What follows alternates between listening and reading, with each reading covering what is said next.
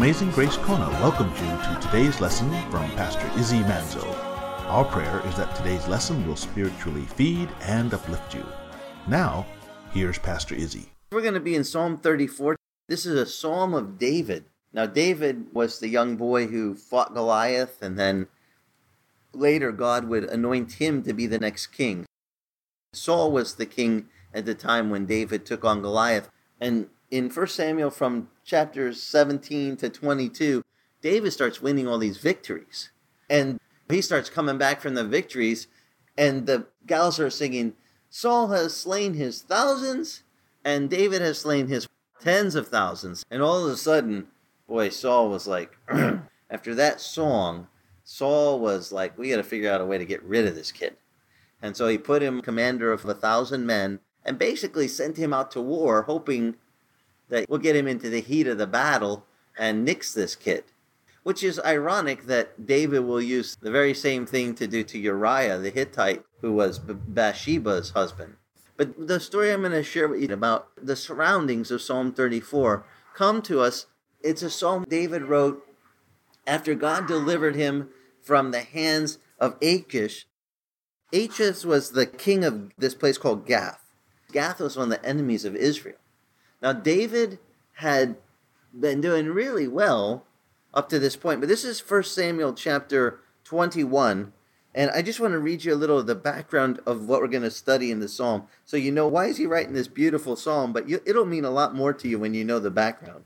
The background was David had been fighting for the Lord, but at this point it says David, he had Saul coming after him. David perceived that Saul didn't like him, and so David has to flee.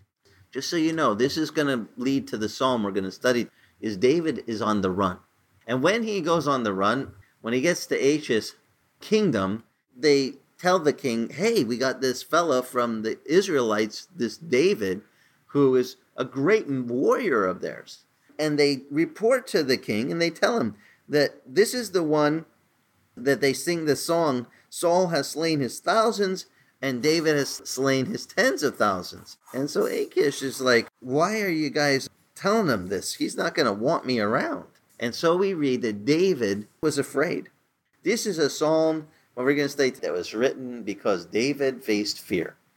So what's David do? In great fear. Now, this is something none of you have ever had really great fear. You would never think of doing this, I'm sure. But David, having great fear, it says, verse 13 of 1 Samuel 21 says, so David disguised his sanity before them, and he acted insanely in their hands, and he scribbled on the doors of the gate, and he let saliva run down in his beard.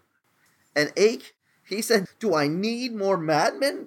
Come on. Should I let this guy come in my house? Get him out of here. Well, verse 1 of chapter 22 of Samuel says, so David departed from there and escaped to the cave of Adullam. And when his brothers and all his father's household heard of it, they went down to him there. It says in verse 2, everyone who is distressed, everyone who is in debt, everyone who is discontented, they also gathered to him, and he became the captain over them. Now there were about 400 men with David. This would be a demotion. You just were fighting for Saul. You had 1,000 trained soldiers under you, and now you're fleeing for your life from Saul, and your family finds out you're hiding in the cave there, and they come down to you. But also, who else do you get? Now, this is a great way to start your congregation off. Everyone who's in distress, everyone who's in debt, okay, everyone who's discontented, he's the leader of the discontents, of the broke. They're not just broke, they're in debt. These are all the guys that gathered to David. How'd you like to have 400 unhappy men, the 400 discontent ones, and you get to be their leader? Now, this is the group that gathers to David. If I read to you a little bit more, what will happen is David will wind up going to battle with these guys because there's going to be an enemy that comes. David's going to have to go fight against them. And David's men, they were such nice fellows. At one point, they're going to be like, we should kill this guy. This is all the way to the end of Samuel, but in 1 Samuel 30, when David went and the Amalekites had come in and basically pillaged and took David's wives and took off with them, and David said, okay, a couple of you guys stay here. The rest of you guys come with me. And they went off and they fought. And they fought the Amalekites. And David beat them. And it says in verse 22, then all the wicked and worthless men amongst those who went with David. What? Such nice words of his followers. All the wicked and worthless men that were in his group, they said, wait a minute. Because they did not go out with us, we will not give them any of the spoil that we have recovered, except to every man his wife and his children. They can have them, and let them lead them away and depart. But David said to them, you must not do so, my brothers, with what the Lord has given us. For he who has kept us and delivered into our hand the band that came against us. And who will listen to you in this matter? For as his share is who goes down to the battle, so shall be the share of him who stays by the baggage. So their share shall be alike. From this day forward, they made a statute, an ordinance for Israel, that whoever goes out to war and whoever stays back to guard the camp, when they get the spoil, they divide it equal. Because the guys that went out to war were going, we get to keep all the stuff. But they were fighting to get back their stuff. They had had their wives taken in that skirmish. And so they got their wives and their children back. But it just shows you how nice the fellows were. This group that had gathered to him, they were the misfits. David was, well, the Old Testament version of Robin Hood, only fighting for good, and his merry men were not so merry. Now this is what David has just done. David has been going through this season of life where God has anointed David to be the next king. God anointed David to be the king. He had the prophet go and anoint him. But Saul did not like this. Saul was the king at this time, and Saul was like, I just want to get rid of David. I want to kill this kid. If you want a good bedtime read, just pick up right here, 1 Samuel 22, and just read the next 8-9 chapters to the end of the book of 1 Samuel. It's amazing the stuff that David goes through in this little season. I mean, it's nice because the Bible compresses. Sometimes we need a little compression of time. When we think, God, you're not working, you're taking way too long, you should hurry up. The beauty of reading the scripture is that we get somebody's lifespan shrunk down to a couple chapters. And then we look at it and we go, wow, look what God did. But we don't count that there was all those years of in between dribble coming down his chin and scribbling on the gate because he's afraid, to fighting battles against other enemies. And he's got to fight all these different lords of the Philistines. Well, Saul will be like, I can't seem to get rid of this kid. So if I can't take him out this way, maybe I'll use a different tactic. I'll tell David, you can be my son-in-law. That's it. David's like, what kind of dowry could I give to the king? And Saul, he was like, well, how about just give me 100 foreskins of the Philistines? Go kill 100 of my enemy for me and bring him this day, and I'll give you my daughter. And Saul, it said, was planning that his daughter would be his inside spy. That she would be with Saul in his way of, honey, you're going to look after your dad, aren't you? Tell me what David's up to. He's actually plotting a trap to get David. But David, he just goes and says, okay, you want 100 Philistines? 100 foreskins? He comes back with 200, double. He goes, I'll double that. David doubles it and gives it. And Saul, well, we read that Saul, he knew that the Lord was with David. Even though his plan was to take out David this way, he thought, if I could just get David to fall somehow before his enemies, then I get to stay king.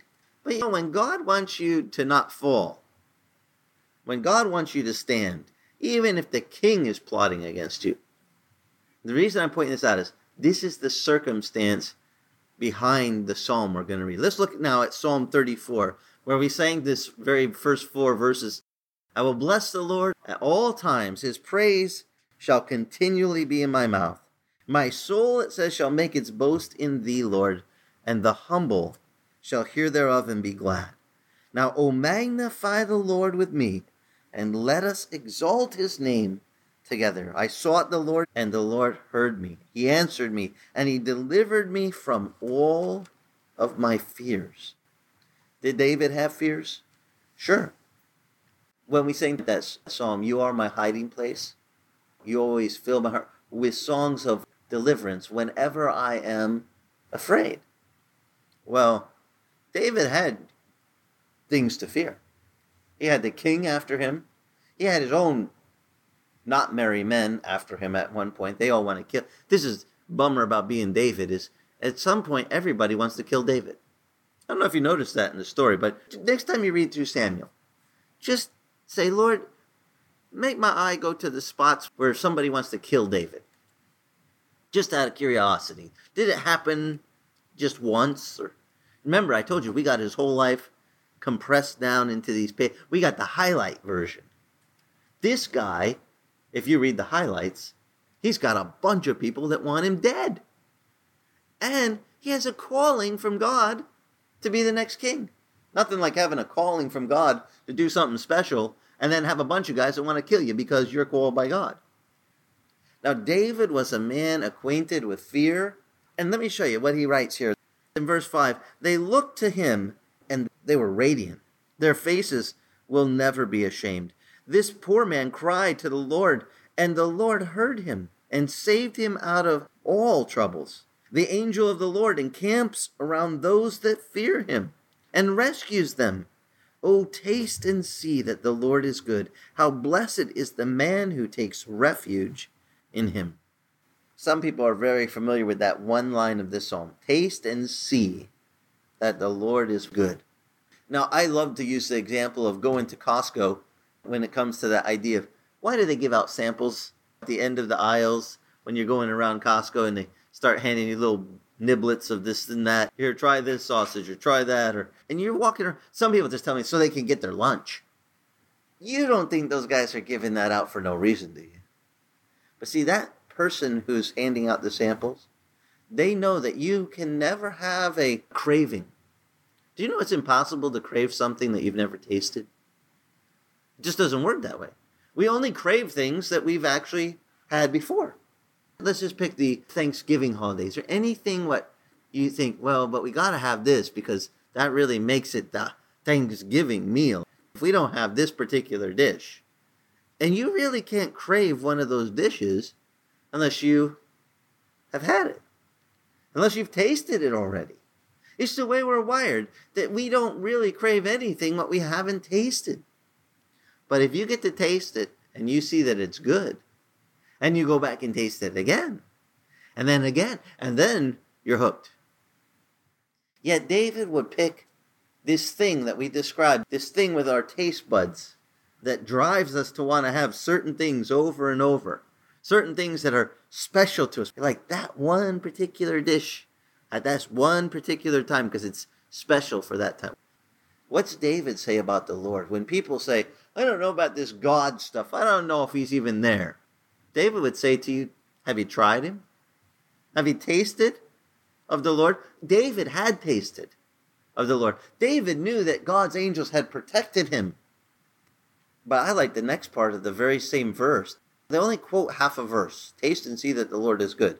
They leave out the second half of verse 8. The second half says, how blessed, how happy is the man who makes the Lord his refuge. And even a poor man can cry out to the Lord. And David says he knows the Lord will save him out of all his troubles. By the way, some people say, do you really think angels, God's angels, look after us? Where do you get that in the Bible? I said from the Psalm 34, verse 7. And the angel of the Lord encamps around those who fear him. And it says, and he rescues them. Okay, wait a minute. We got an angel of the Lord. Who wants an angel of the Lord to camp around you and rescue you? And David's going to go on and tell us some things that God does for us that follow him. There's some beautiful things. David knows firsthand, what does God do for me when I'm following him? Let me show you what David says. In verse 9, he says, so, O fear the Lord, you his saints. Everyone that fears the Lord, there is no want. There is no want for the one that fears the Lord. Young lions do lack and suffer hunger, but they who seek the Lord, David says, shall not be in want of any good thing. If you fear the Lord, you don't have to worry. God will take care of giving you every good thing you need. And verse 11, he says, "Come, you children, listen to me. I will teach you of the fear of the Lord. Who is the man who desires life and loves length of days, that he may see good?" Anyone here want to live a long, prosperous life? This is what David's crying out. Any one of you young people want to have a long, fruitful life and see long length of days and see good in your lifetime? David says, here's what you do. Verse 13, "Keep your tongue from evil.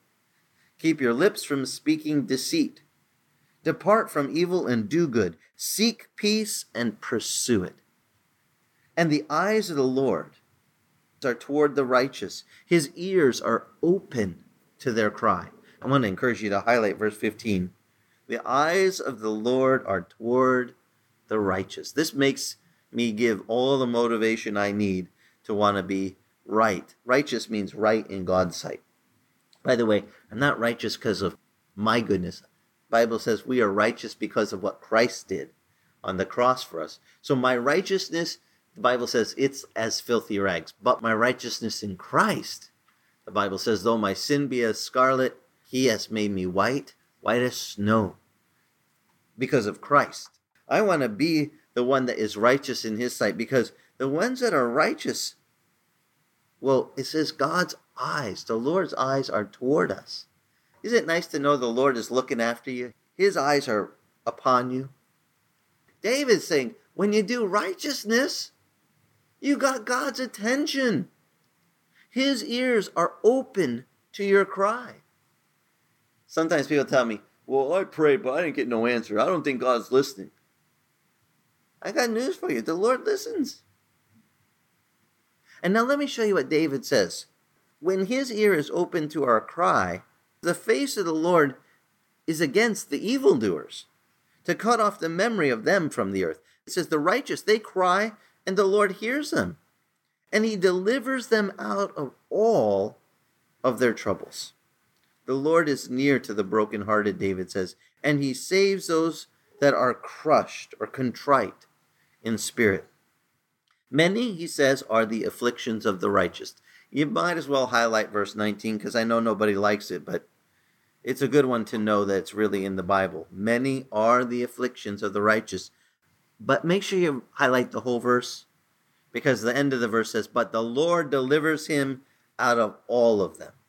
You might have a lot of afflictions that you face, but David says the Lord will deliver you from not some of them, or maybe a few of the big ones. He says he will deliver you from all. Now, why would David say God delivers you from all your afflictions? Is he speaking from firsthand experience? Does he know how many times God has delivered him from all of his afflictions, all of his troubles? He's like, guys, this stuff works. And if you don't believe it works, the people who tell me, I don't know if this really works. I said, have you tried it? No, I never tried. Have you tasted and seen that the Lord is good? No, I didn't do that. Well, how do you know? Do you think that God goes, oh, I can't do that? We forgot to tell people God is real. He's alive. He's a living God. And he knows everybody's hearts. He knows everybody's circumstance. He knows everything going on. And we need to encourage them to go to him. No matter what the affliction is. Go to him and say, I've got this problem. Lord, you do something about it. Because the one who calls upon the Lord, will the Lord save him? Yeah. David says, he keeps all of his bones. Not one of them is broken. Verse 21 now. The evil shall slay the wicked, and those who hate the righteous, it says, will be condemned. In verse 22, but the Lord redeems the soul of his servants, and none of those who take refuge in him will be condemned. If you make God your place of refuge, you put your trust in the Lord, guess what? You will never be condemned. God will never condemn you when you put your trust in him. He's there. Jesus said, I didn't come to condemn the world. I came to save it. He's our Savior. And David knew how much God had saved him. He's like, guys, don't worry. The Lord redeems your souls from every single trouble. He'll take care of you. He's telling the people, the Lord is the Redeemer. He's our Redeemer. He's our refuge. We can put our trust in him. He'll never condemn us. What an awesome thing that he would come to understand from all of his afflictions. I mean, he had afflictions. For extra credit, just read a little Samuel tonight. When you're going to bed, just start there at chapter 22 and read just a few chapters into it and see if you see any afflictions that David faced. See if there's any circumstance you'd like to trade him for a day. I'll go back and do this day for you, David. You come out here and live for me. I mean, I don't even think we can get anybody to do it. Like, here, David, it's okay. You come work my remote and sit in front of my TV and you live my hard life that I have in this century. And I'll go back there and I'll be on the run from Saul and I'll have your enemies chasing you. And I'll be hiding in the cave with the 400 discontent guys that are all a bunch of crumbs and broke. They're all broke. Yeah, I'm going to go hang. I'll trade. And they'll all be looking to me to be their leader, their great leader. And then when I don't do it exactly the way they want, and they all want to kill me, I'll say, let's trade back. I want my remote back. I'm going to just go back to watching TV.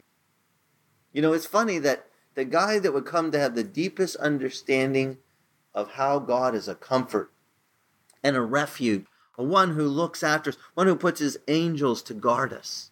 How come he knows that? Because he had to sit in front of the TV all day and have a really hard day. I had to get up and walk all the way to the refrigerator and pull out a meal and pop it in the microwave. And he would just laugh at how easy we have it. Because he had it tough. But see, the ones that have had it tough, funny how the ones that have had really hardship, how real the Lord is to the ones that have had a tough life. It's those tough times that let us know how great he is. And we think God is just not hearing our cry. You're not there, Lord. I'm in affliction. And David says, I'm telling you. Because David knew hiding in the back of a cave, when Saul comes in and is relieving himself, and David's sitting there with a knife, and his men are going, kill him, that's the guy after you. I won't raise a finger against the Lord's anointed. So he takes cuts a little swatch out of Saul's robe.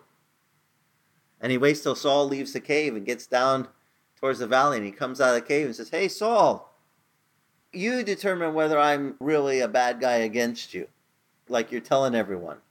He said, who am I? I'm like a flea on a dog. I'm nothing. He said, but just so you know my heart, that I'm not against you. If I wanted to kill you, I could have killed you. Just to let you know, send one of your guys up here. Tell him, where'd this come from? And he hands him the piece of cloth that he had cut. Now, can you imagine when that servant runs back down to Saul? Here, king, here's what he said to show you. And it's a piece of the fabric from the back of the king's robe. And the king, it must have been lights on. You were that close to me, you cut that out without me knowing? You could have killed me. David says, that's right. And Saul, it says, went on his way. He said, you're more righteous than I am, David. You're more upright. This is why David says, better to be upright. You want to have a good long life, you want to be blessed, just do what's right. Keep your mouth from speaking lies. Keep yourself from doing evil. Do good. And seek peace and pursue it. And you'll have a long, blessed life. And you'll get a God who looks after you and even puts his angels to encamp around you to make sure that you're okay. Amazing Grace Kona thanks you for listening to today's lesson. You can listen to today's lesson or any of the radio lessons on iTunes titled Celebrate the Lord. And if your travels take you to Kailua Kona on the Big Island of Hawaii, come visit us. We meet Sunday mornings, 9 a.m. on the beach at the north end of the old Kona Airport. For more information on Amazing Grace Kona, go to our church website at amazinggracekona.com. Amazing Grace Kona is the original Calvary Chapel Kona.